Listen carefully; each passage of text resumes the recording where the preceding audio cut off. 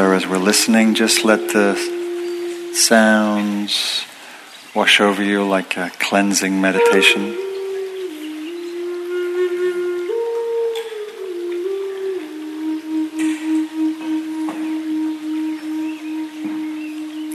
Soothing waters for the soul.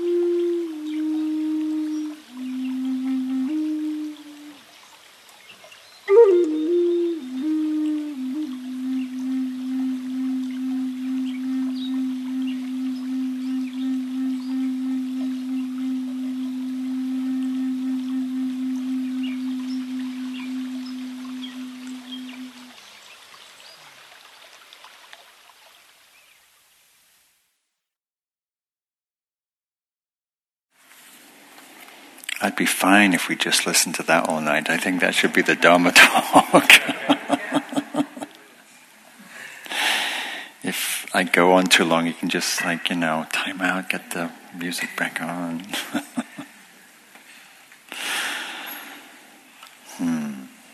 Seems like, I know for myself, and I know it's true for many people I work with these days, that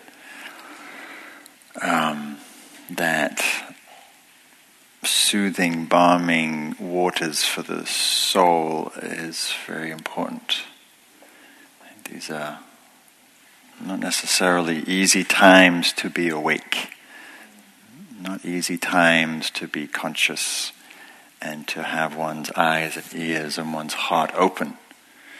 And especially politically, socially, these are hard times. You're here because you practitioners of meditation, of the Dharma. The Dharma means truth, the law, the way things are. Right? And we're living in times where the truth is not quite esteemed as it used to be. There's a lot of lies, there's a lot of deceit, and there's a lot of pain. And there's a lot of pain being surfaced, especially in the last couple of weeks with the Senate hearings, with the Supreme Court confirmation of Brett Kavanaugh, of the hearings with Dr. Blasey Ford, and just all the other things that are going on, that's an expression of. And so I wanted to speak a little to that and how how these practices and these teachings speak to that to some degree, and how these teachings and practices can support both holding that, understanding that, meeting that, working with what gets triggered or challenged inside, whatever political spectrum you have, which part of the political spectrum you're on. And if I get time, I'll touch on some different pieces around how we hold what's happening, and that supports the whole what's happening with mindfulness, resilience, equanimity, compassion, and perspective. So I wanted to start with a poem from Thich Nhat Hanh, who is no stranger to suffering, having grown up as a young man and as a young monk during the Vietnam War, and witnessed tremendous atrocity and brutality and bloodshed and whatnot. And I forget exactly where and when he wrote this poem, but I think it's one of those poems that speaks to the depth of understanding that one can bring to what is a polarized situation, and how to have a non-polarized or a non-dual understanding, where we see that we're not separate from any of it. We see that we're not separate from any side of it.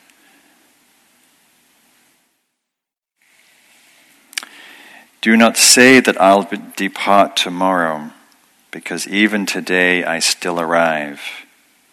Look deeply, I arrive in every second, to be a bud on a spring branch, to be a tiny bird with wings still fragile, learning to sing in my new nest, to be a caterpillar in the heart of a flower, to be a jewel hiding itself in a stone. I still arrive in order to laugh and to cry, in order to hope and to fear. The rhythm of my heart is the birth and death of all that is alive. I am the fly metamorphosing on the surfaces of the river, and I am the bird which, when spring comes, arrives in time to eat the mayfly. I am the frog swimming happily in the clear pond, and I am also the grass snake who, approaching in silence, feeds itself on the frog. I am the child in Uganda, all skin and bones, my legs as thin as bamboo sticks, and I am the arms merchant selling deadly weapons to Uganda. I am the 12-year-old girl refugee on a small boat who throws herself into the ocean after being raped by a sea pirate, and I am the pirate, my heart not yet capable of seeing and loving. I am member of the Politburo with plenty of power in my hands, and I am the man who has to pay his debt of blood to my people, dying slowly in a forced labor camp. My joy is like spring, so warm it makes flowers bloom in all walks of life. My pain is like a river of tears, so full it fills the four oceans. Please call me by my true names, so I can hear all my cries and laughs at once, so I can see that my joy and pain are one. Please call me by my true name so I can wake up, so the door of my heart can be left open, the door of compassion.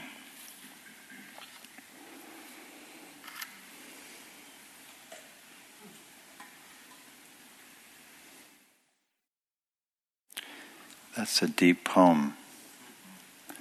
That's a deep that's a deep view.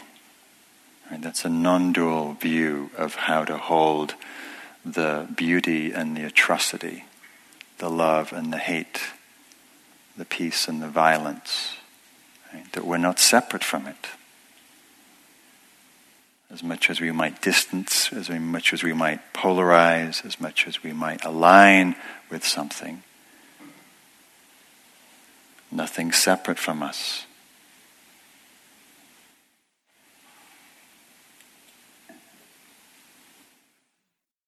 So I was thinking about that poem in the context of the hearings last week, watching very painful hearings that my friend commented felt like a witch hunt, or the witch trials from the 15th, 16th, 17th, 18th, 19th century,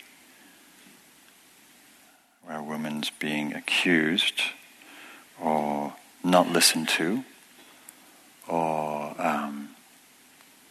questioned and interrogated. And it was very painful to watch, I know, for many, many people.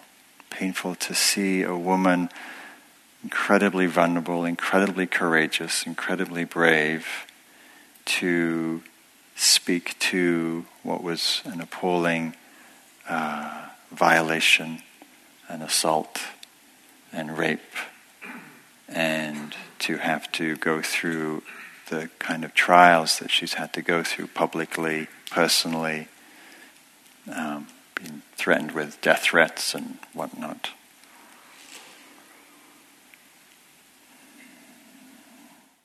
And very painful for those who have been affected by sexual assault, which, according to statistics, is astonishingly high, and I think the statistics are low compared to the reality. 1 in 3 women, at least reported, victims of sexual assault. 1 in 5 women, victims of rape. 1 in 6 men, victims of some kind of sexual assault. But I think the numbers are much higher than that. And so watching that trial has been a surfacing of deep wounds, personal, collective. I know the rape crisis centers have had an unprecedented amount of callers since this has been going on. Surfacing wounds, but also validating people's experience and validating people's, encouraging people to step up and to speak truth.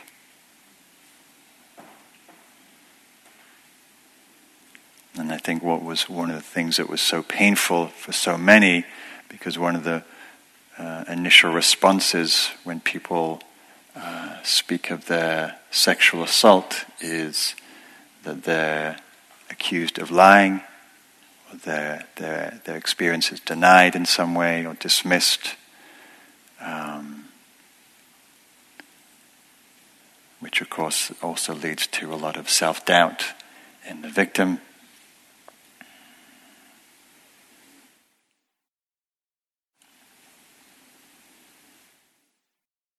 So not easy things to hold, right?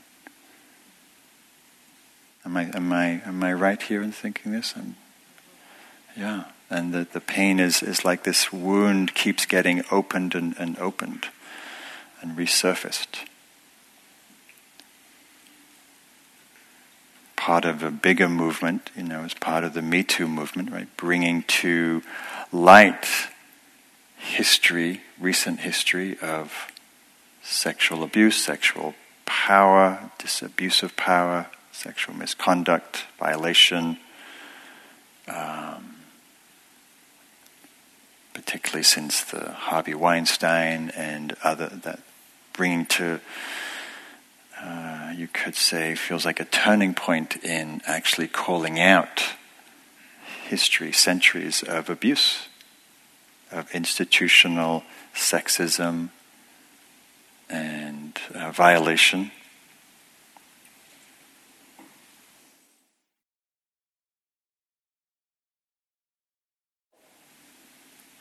So I wanted just to partly to speak to this in the context of our practice, but also taking it out of the microcosm of that particular situation, and also just to the broader picture of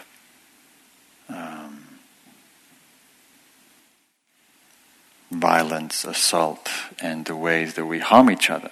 Right? And in Buddhist teachings, there's a reason why the Buddha spoke about ethics. He spoke about conduct. He spoke about non-harming.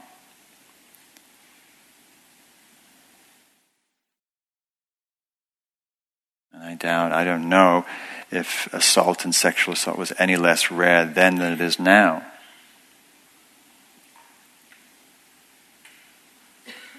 But he suggested a framework for how to live wisely without harming, that the expression of an awakened life when we live with understanding of our interconnectedness,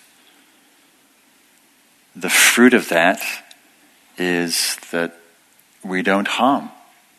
Or as Ajahn Analio, who was a monk who was teaching here recently for the teachers, he was teaching on a teacher retreat.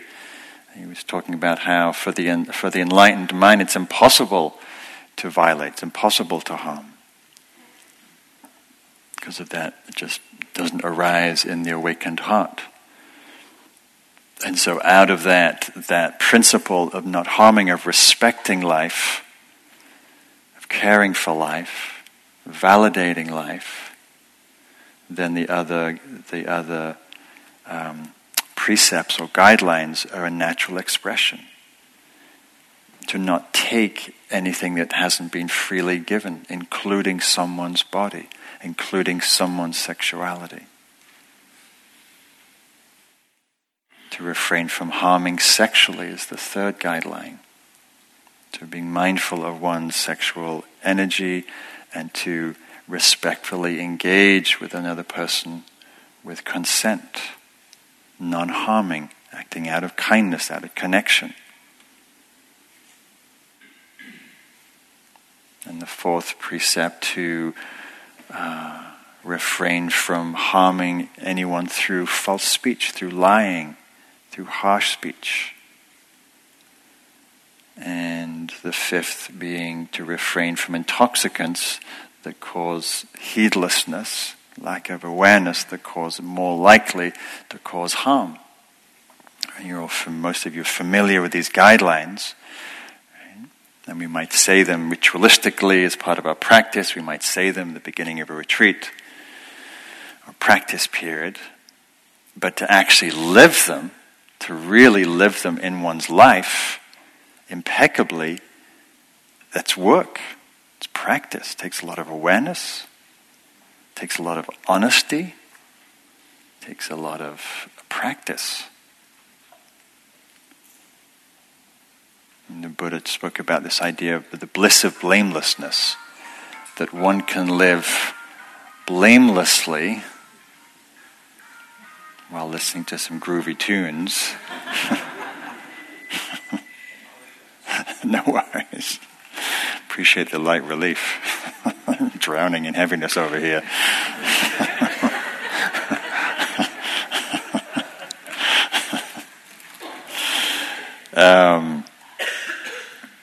To actually live those, right? Can we go to bed every night and say, yeah, I'm abiding in the bliss of blamelessness. I acted without harming anybody in any way. I was impeccable with my speech. I was impeccable with my sexuality. I was impeccable with not taking anything from anyone, any being. Attention, acclaim, energy, whatever it is that we might take unoffered. Time.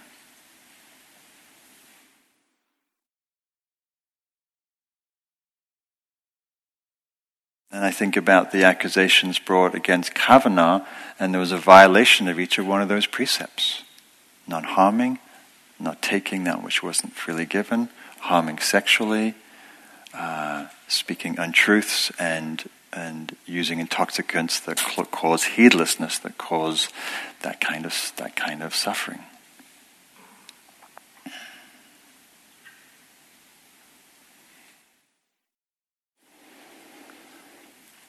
I've been tracking the current election cycle in Brazil, which is I find particularly distressing. There's a candidate who looks like he's going to win, Bolsonaro.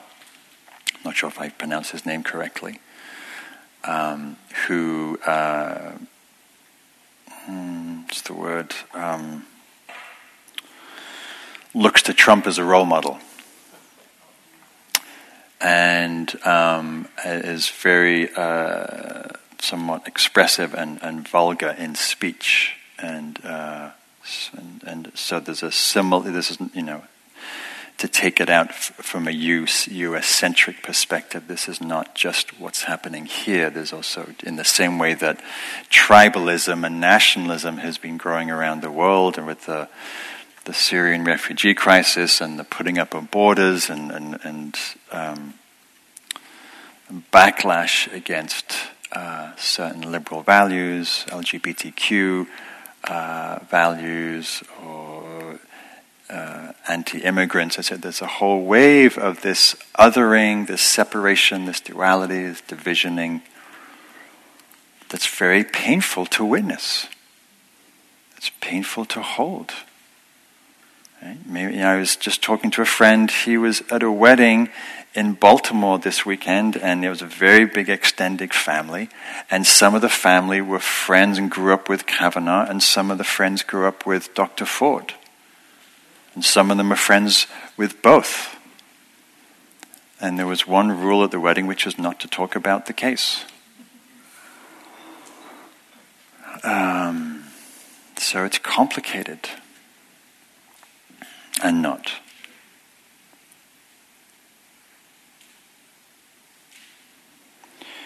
So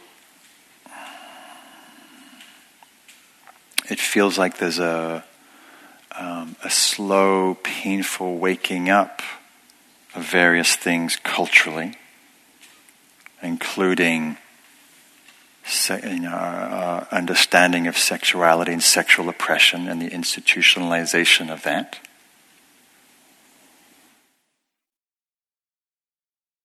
And I can't help but relate it to the broader picture of how we relate to the earth.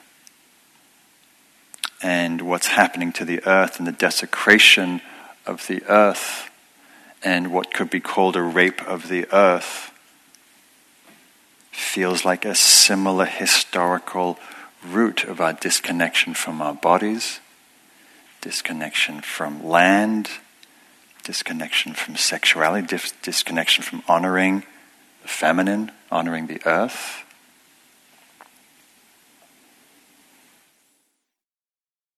And because I'm an environmentalist and nature lover, and most of my work is in nature, I couldn't help being aware of the implications of that with this particular nomination that felt very politically motivated. And so I was reading some statistics recently. An Earth Justice analysis found that on EPA-related cases, Justice Kavanaugh has cited 89% of the time with deregulation, voted 96% of the time against wildlife, and etc., etc. It feels not separate. Violation of women, of the feminine, of the earth, not disconnected. And I don't know how many people came across this news piece today of a new piece of research from the UN on climate change, and stressing that we have about 12 years till 2040, and the potential of reaching temperatures rising 2.7 degrees, which would cause a massive amount of global upheaval and destruction. Hard to hear, hard to bear. I don't want to be a doom and gloom merchant, which I sound like I am right now. But it's also what's happening. These are the times we're living in. We're living in these very sort of what feel like precipice times. And I know for many of us, we would like our institutions and our governments and our elected officials to actually be responding to the crisis at hand, which most of them are not. And so we watch and we listen to these reports, these climatic reports, environmental reports, and we wonder why people are asleep at the wheel.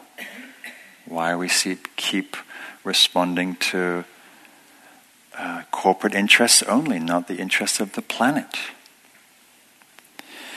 So how do we respond to this as Dharma practitioners, as meditators, as people who care about life and the earth and people and each other? What's the response? How do you hold it? I'm curious. And this has really been a very alive time in my own practice, of asking deeply, how do these teachings of wisdom, of compassion, of awareness, non-duality, how do they help us support living alive and awake at this time?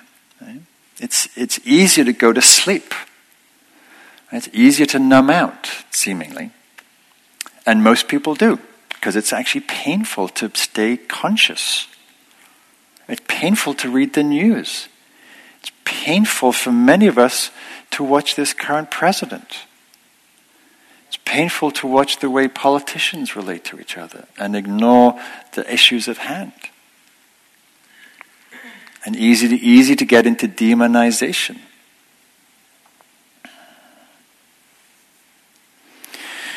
So Joanna Macy, who's an elder that I love and respect a lot around these themes, and I talk about her when I'm talking about these themes, she was with her Tibetan teacher once, and she said, "How do we stay present? How do we deal with the crisis of our times?" And this was probably 30 years ago, when probably didn't seem quite as much of a crisis, but maybe it always seems like a crisis. And he said, he talked about the Shambhala prophecy. It's an age-old Tibetan prophecy that there would come a time when Shambhala warriors arise, and they would be equipped with two weapons to deal with the oncoming crisis. And the two weapons were the weapon of wisdom, awareness, and the wisdom of compassion. And that those two weapons, the integration of those qualities, are what's necessary to meet the coming crisis. So, and that's what we practice here. We practice the cultivation of mindfulness, of awareness, which in this case, and I think, I feel it's very much in relationship to the ecological crisis, it's a practice of bearing witness. It's a practice of not turning our attention away. It's feeling the pain of the world. It's not going into denial or escapism. And out of that awareness comes clarity, comes understanding. And out of that understanding comes wise action, compassionate action.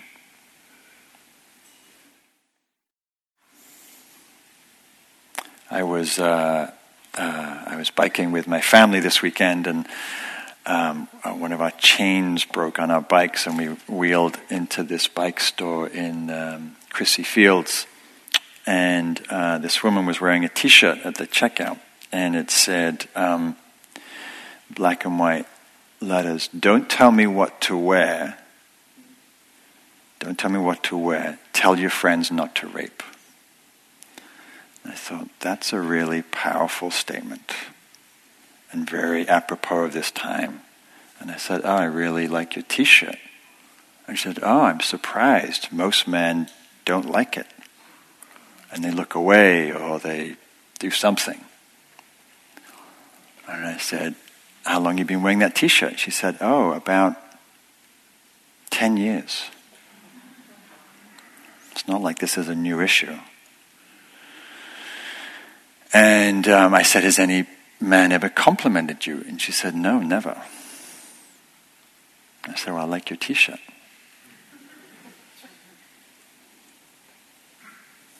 Clear seeing, right? What's the real issue here?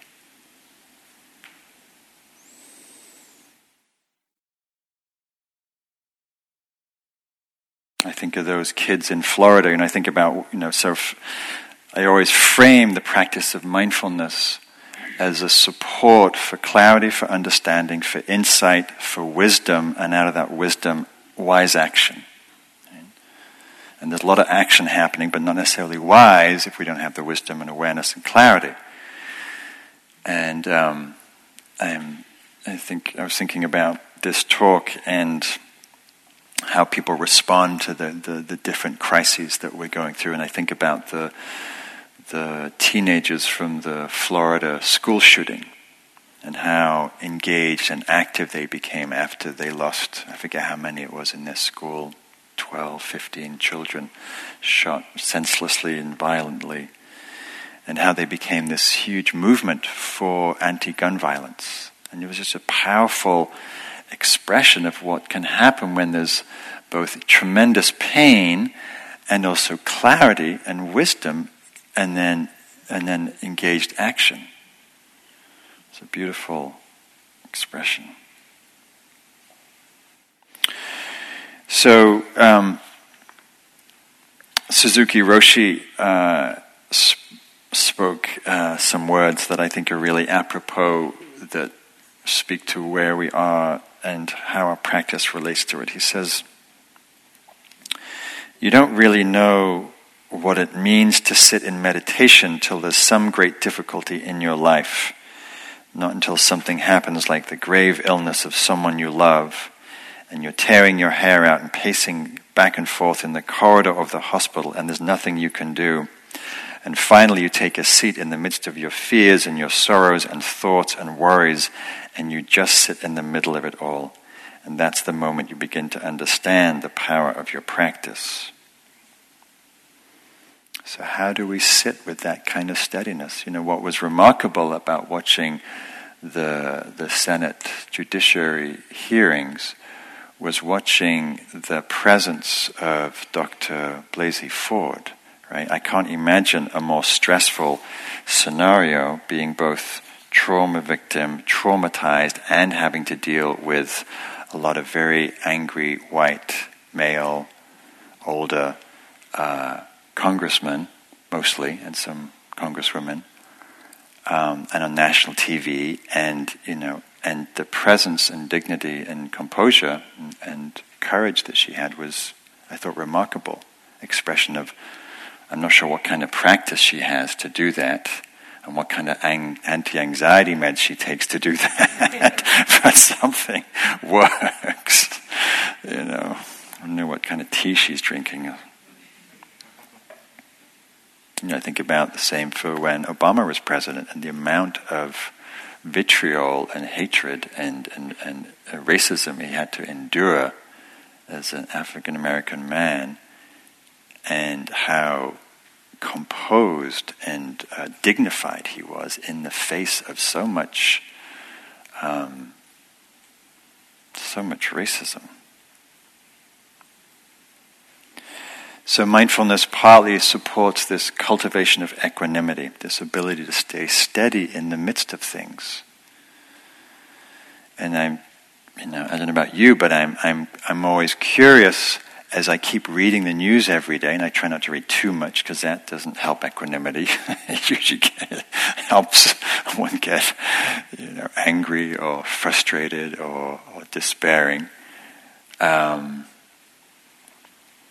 But to see how one's holding that, and so the initial piece of equanimity is acknowledging the truth of what is. However much we like it, hate it, want it, don't want it, it is how it is. Right? Regardless of what happens in the midterms, politics is going to be as it is. It's going to be infuriating and frustrating as it is. People treat each other horribly and disrespectfully and violently, and that's how it is. As in, that's the truth of our experience. That's the truth of how people can treat each other. It's not to say that we accept it. It's not to say that we're passive to it. It's not to say that we, support it. But equanimity is first acknowledging this is what humans do. This is what we do to each other. It's like this. It's painful, it's harsh, it's brutal. It's also beautiful and loving, and it's like this. And so I was speaking to some friends, my neighbors actually, who just came off a retreat with Jennifer Wellwood, who's a local teacher, and it reminded me of a poem that she wrote. And it's a poem about stop being so surprised it's as bad as it is. Why are we surprised? It's human nature. I mean, at times it's worse than others, right? Clearly. And we look back in history and there's definitely been way worse than others.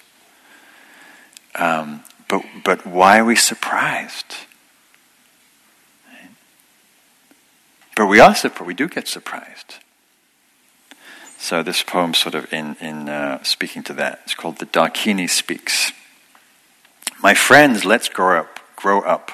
Let's stop pretending we don't know the deal here. Or if we haven't truly noticed, let's wake up and notice. Look, everything that can be lost will be lost. It's simple. How could we have missed it for so long? Let's grieve our losses fully like ripe human beings, but please let's not be so shocked by them. Let's not act so betrayed as though life had broken a secret promise to us. Impermanence is life's only promise, and she keeps it with ruthless impeccability. To a child she seems cruel, but she is only wild and her compassion precise. She strips away the unreal to show us the real. This is the ride. Can we give ourselves to it? Let's stop making deals for a safe passage. There isn't one anyway, and the cost is too high. We are not children anymore. The true human adult gives everything for what cannot be lost.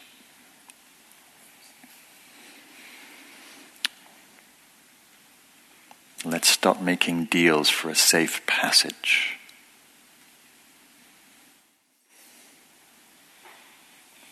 But she's not saying don't walk away. She's not saying don't give up. She's saying, can we face the truth here? Not pretty, not fun, not easy. In our own experience, in our own wounding and pain, in the pain in society, the pain in the world. And the equanimity and the teachings point about is not a passive equanimity. It's not an indifference. It's engaged, it's connected, and it's meeting the truth of what is.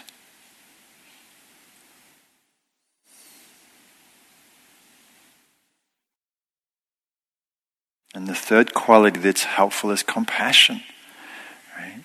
If there's one fruit of what listening to the pain of Dr. Ford and her representing the millions of other people who are suffering from the pain of sexual violence and assault, can that touch our hearts? And so it evokes compassion, evokes a tenderness, a caring, a warmth, a suffering with, holding the pain of the many people, including ourselves, who've been suffered from some kind of sexual harm, which statistically would be a lot of people in this room.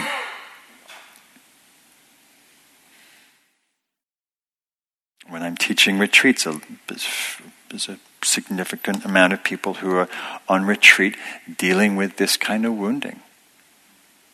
It's part of the healing that comes through the practice.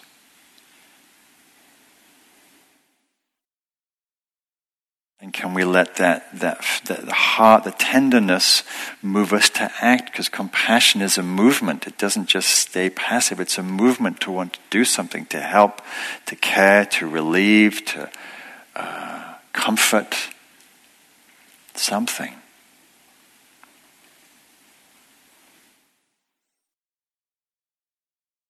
And then to reflect for yourself about what allows you to stay resilient. How do you stay present and open when times are hard?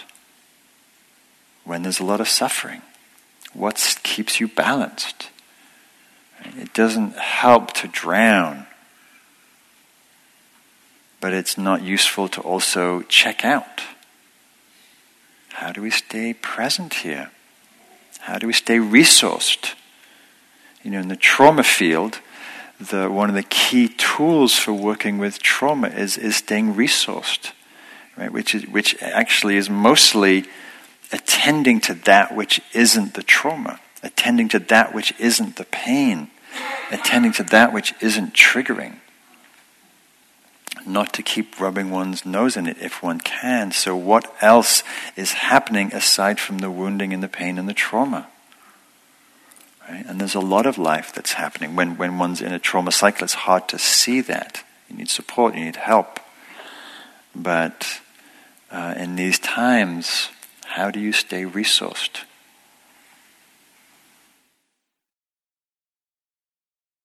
As you know, as I talk about a lot, for me it's going outside.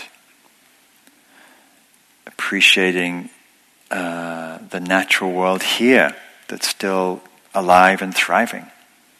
I was taking a walk last Sunday, I was down at Rodeo Beach. It's the last beach in Southern Marin. And I was watching the surfers, a lot of surfers in the break there.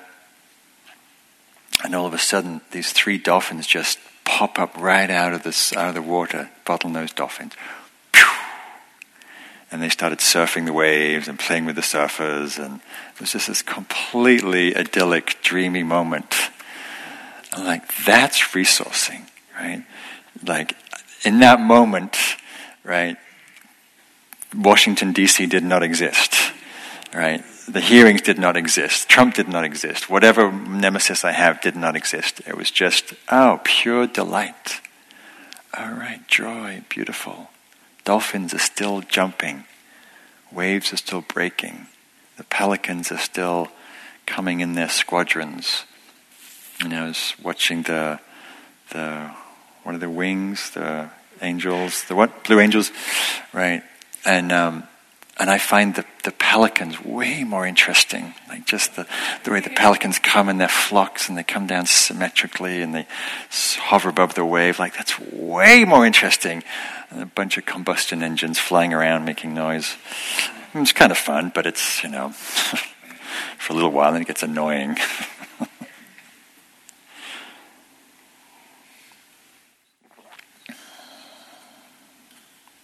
So what helps balance you? What helps you stay grounded? Humor, really good.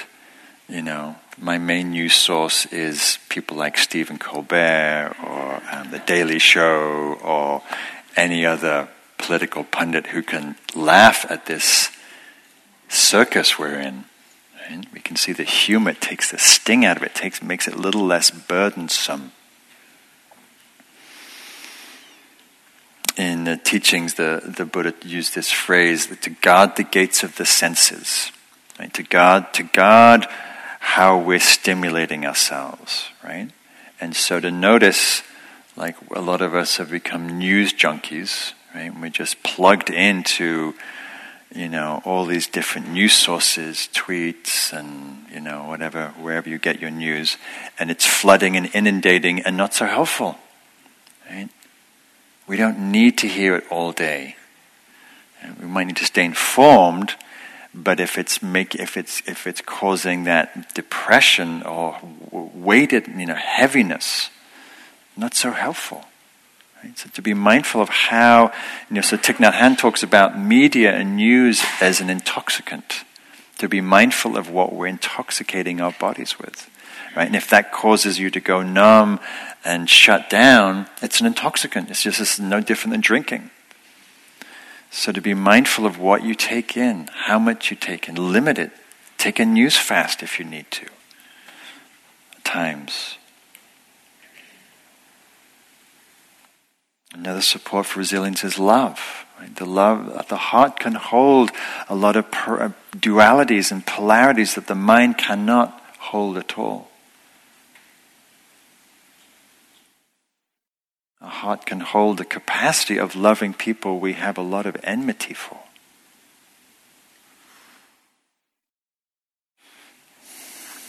And then perspective taking. So it's important that we're mindful of our perspective.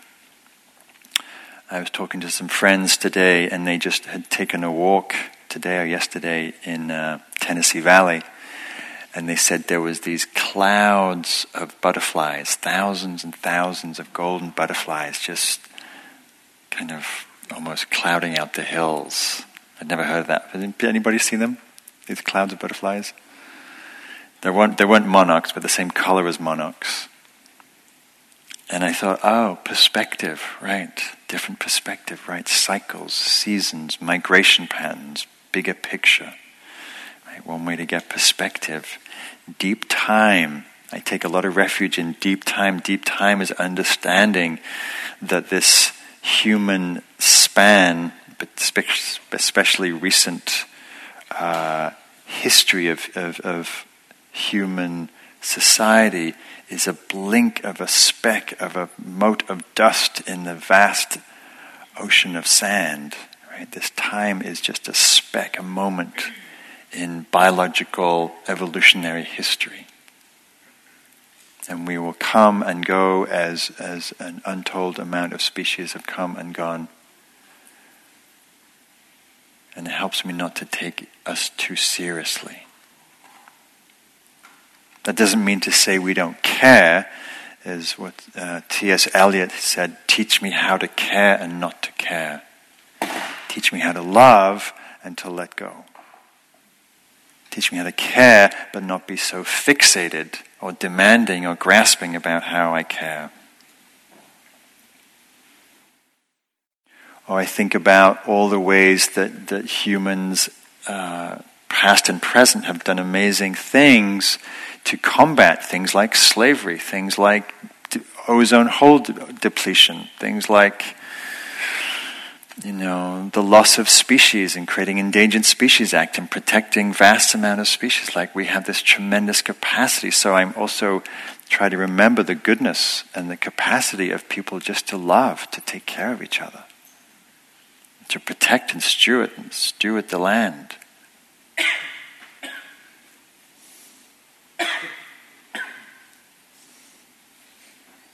Whenever I get bleak about what I read about climate, I have this book on my coffee table. It's going to sit there probably for the next 50 years if I live that long, which is probably unlikely. It's Paul Hawken's book called Drawing Down. 100 research. God, I'm losing a lot of people. This talk must be really boring or triggering or something. Bye. Am I going over? No. Okay. All right. It's not bedtime yet. I thought this talk would be popular. So it's 100 researched, provable, already available technological solutions, the top 100 solutions that would draw down the amount of carbon in the atmosphere. Already proven, already happening, just need to be scaled massively. And I take refuge in that we don't, it looks bleak, but we don't know what may happen as the proverbial shit hitting the fan, how that may galvanize. Because I think at some point we will wake up, and we will throw politicians out of office who don't wake up to the crisis. I think that's going to happen. It's not happening now, because it's not in our face enough. Unless your house is flooded on the East Coast or in Houston, or your house is burned in the fires in Sonoma or British Columbia, or your islands are disappearing, or your food is disappearing, or your fish are disappearing, or whatever.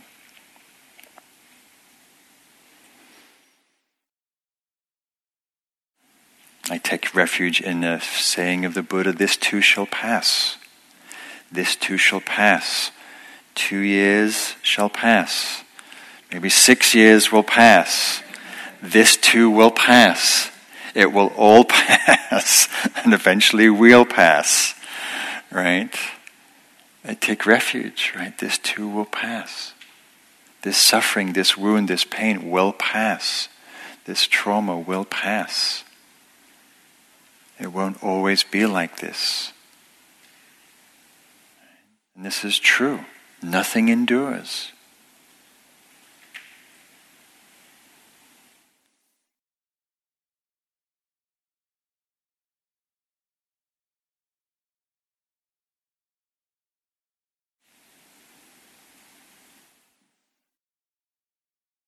And then I'll just close with this last phrase of the Buddha's, where he said and repeated often, hatred never ceases by hatred alone. Only by love does hate.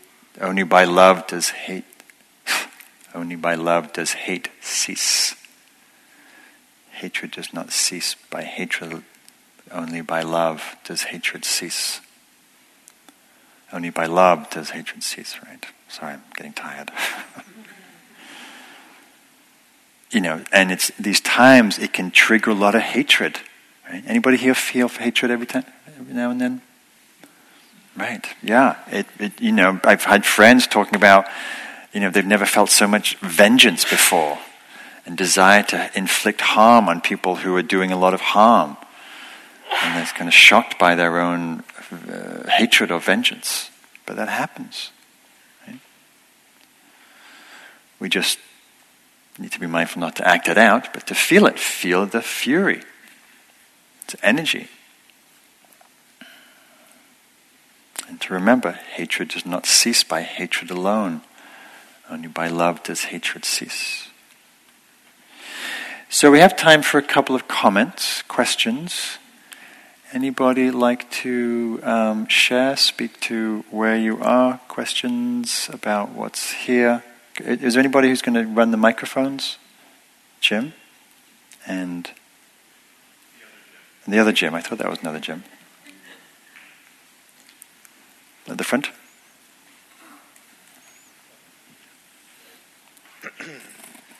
So you said a lot of great things, and I really love them. I'm having a hard time, though, with the concept of it will pass. It feels passive.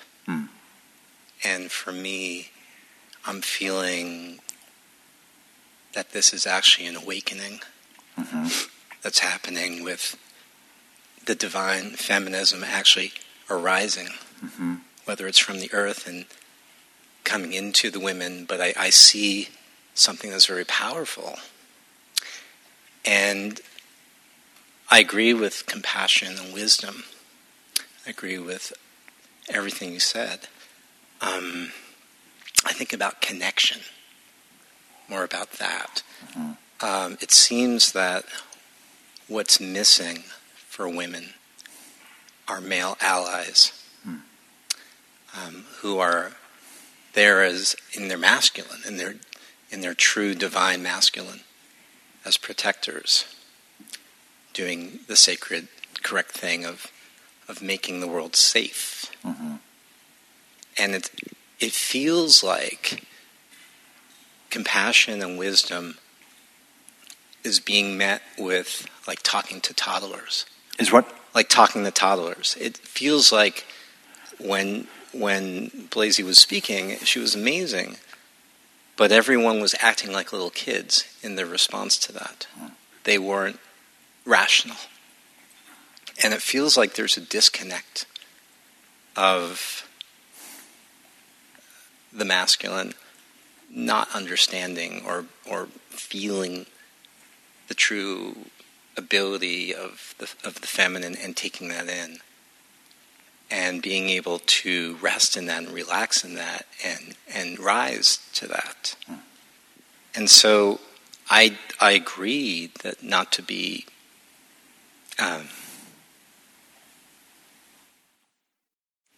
to take up war against someone. But I also feel like it needs to be almost the opposite of taking up more love, more leaning in to create more connection. And I think it's a really hard task.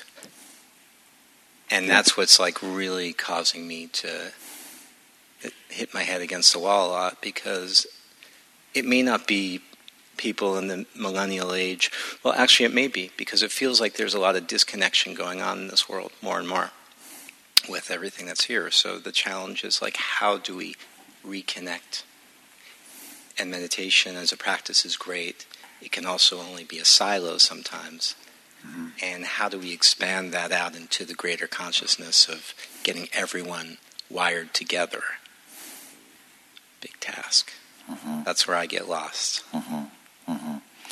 Yeah, no, I don't think there's an easy answer. I was just listening to a friend of mine talk about Kristen Neff, who kind of pioneered the work around self-compassion, as her new book is Fierce Compassion. And I think it's a very apropos book to be written in these times of how do we take these practices, like heart practices, and actually engage in a very active way, as you're saying, including men stepping up and being allies as an example, or educating around privilege and consciousness. And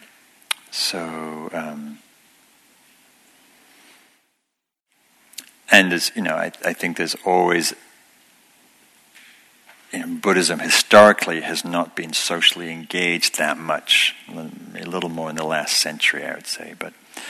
And so we have to look honestly at ourselves and our own practice, and where these practices lead us towards anesthetizing, and where they actually encourage us to face the truth and act on that in some way. But that's also an individual responsibility. And I think you speak to this piece about not being alone. Whatever that way that we engage through connection, through community, is essential. That a lot of this pain and wounding is also very isolating. Yeah. Other comments, questions, please. It feels a little bit to me that the outside is a reflection of the inside, and there's really nothing going on out there that doesn't go on inside here. Of course. And it's kind of a challenge to practice and to get things peaceful here. And maybe that does more in the world than is immediately apparent. Mm-hmm. Yeah, well, I think we're often in that dialectic with practice. Of course, just like Thich Nhat Hanh's poem, which is why I read it, that what's happening out there, whether it's in the Judiciary Committee or on the streets or wherever, is happening in our own heart, the ways that we assault ourselves, the ways that we overrule or ignore or debase or harm ourselves and others, right? It's the same mind, it's the same forces. And yeah, for sure, doing that inner work is essential. And I think it has to be, because they're not separate, and it also has to find some manifestation, expression externally. I mean, it can't help not impact in some way, at least one's behavior, one's actions, one's words. And I think the more that we can find ways to bring that in a more active way externally, I think that's going to be helpful. Because we also do influence each other, and we do need to, but there's an imperative, it feels like at this time, to come out of our solitary practice. So, but yes, it's all that reflection, and it's all mind. And our mind is all of it, beautiful and horrific.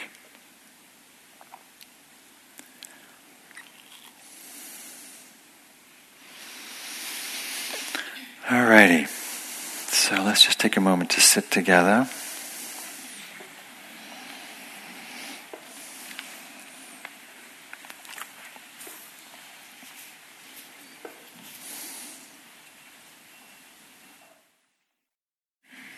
I'm going to close with a poem from poet Rashani, beautiful poet, teacher. There is a brokenness out of which comes the unbroken, a shatteredness out of which blooms the unshatterable.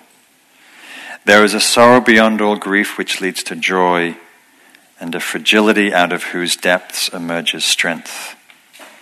There is a hollow space too vast for words through which we pass with each loss, out of whose darkness we are sanctioned into being. There is a cry deeper than all sound, whose serrated edges cut the heart as we break open to the place inside which is unbreakable and whole. So may we dedicate our practice for particularly those who've been the victims of assault, sexual assault and harm. May they find solace, healing, and true well-being. May all beings everywhere be free of suffering. May all beings everywhere be free.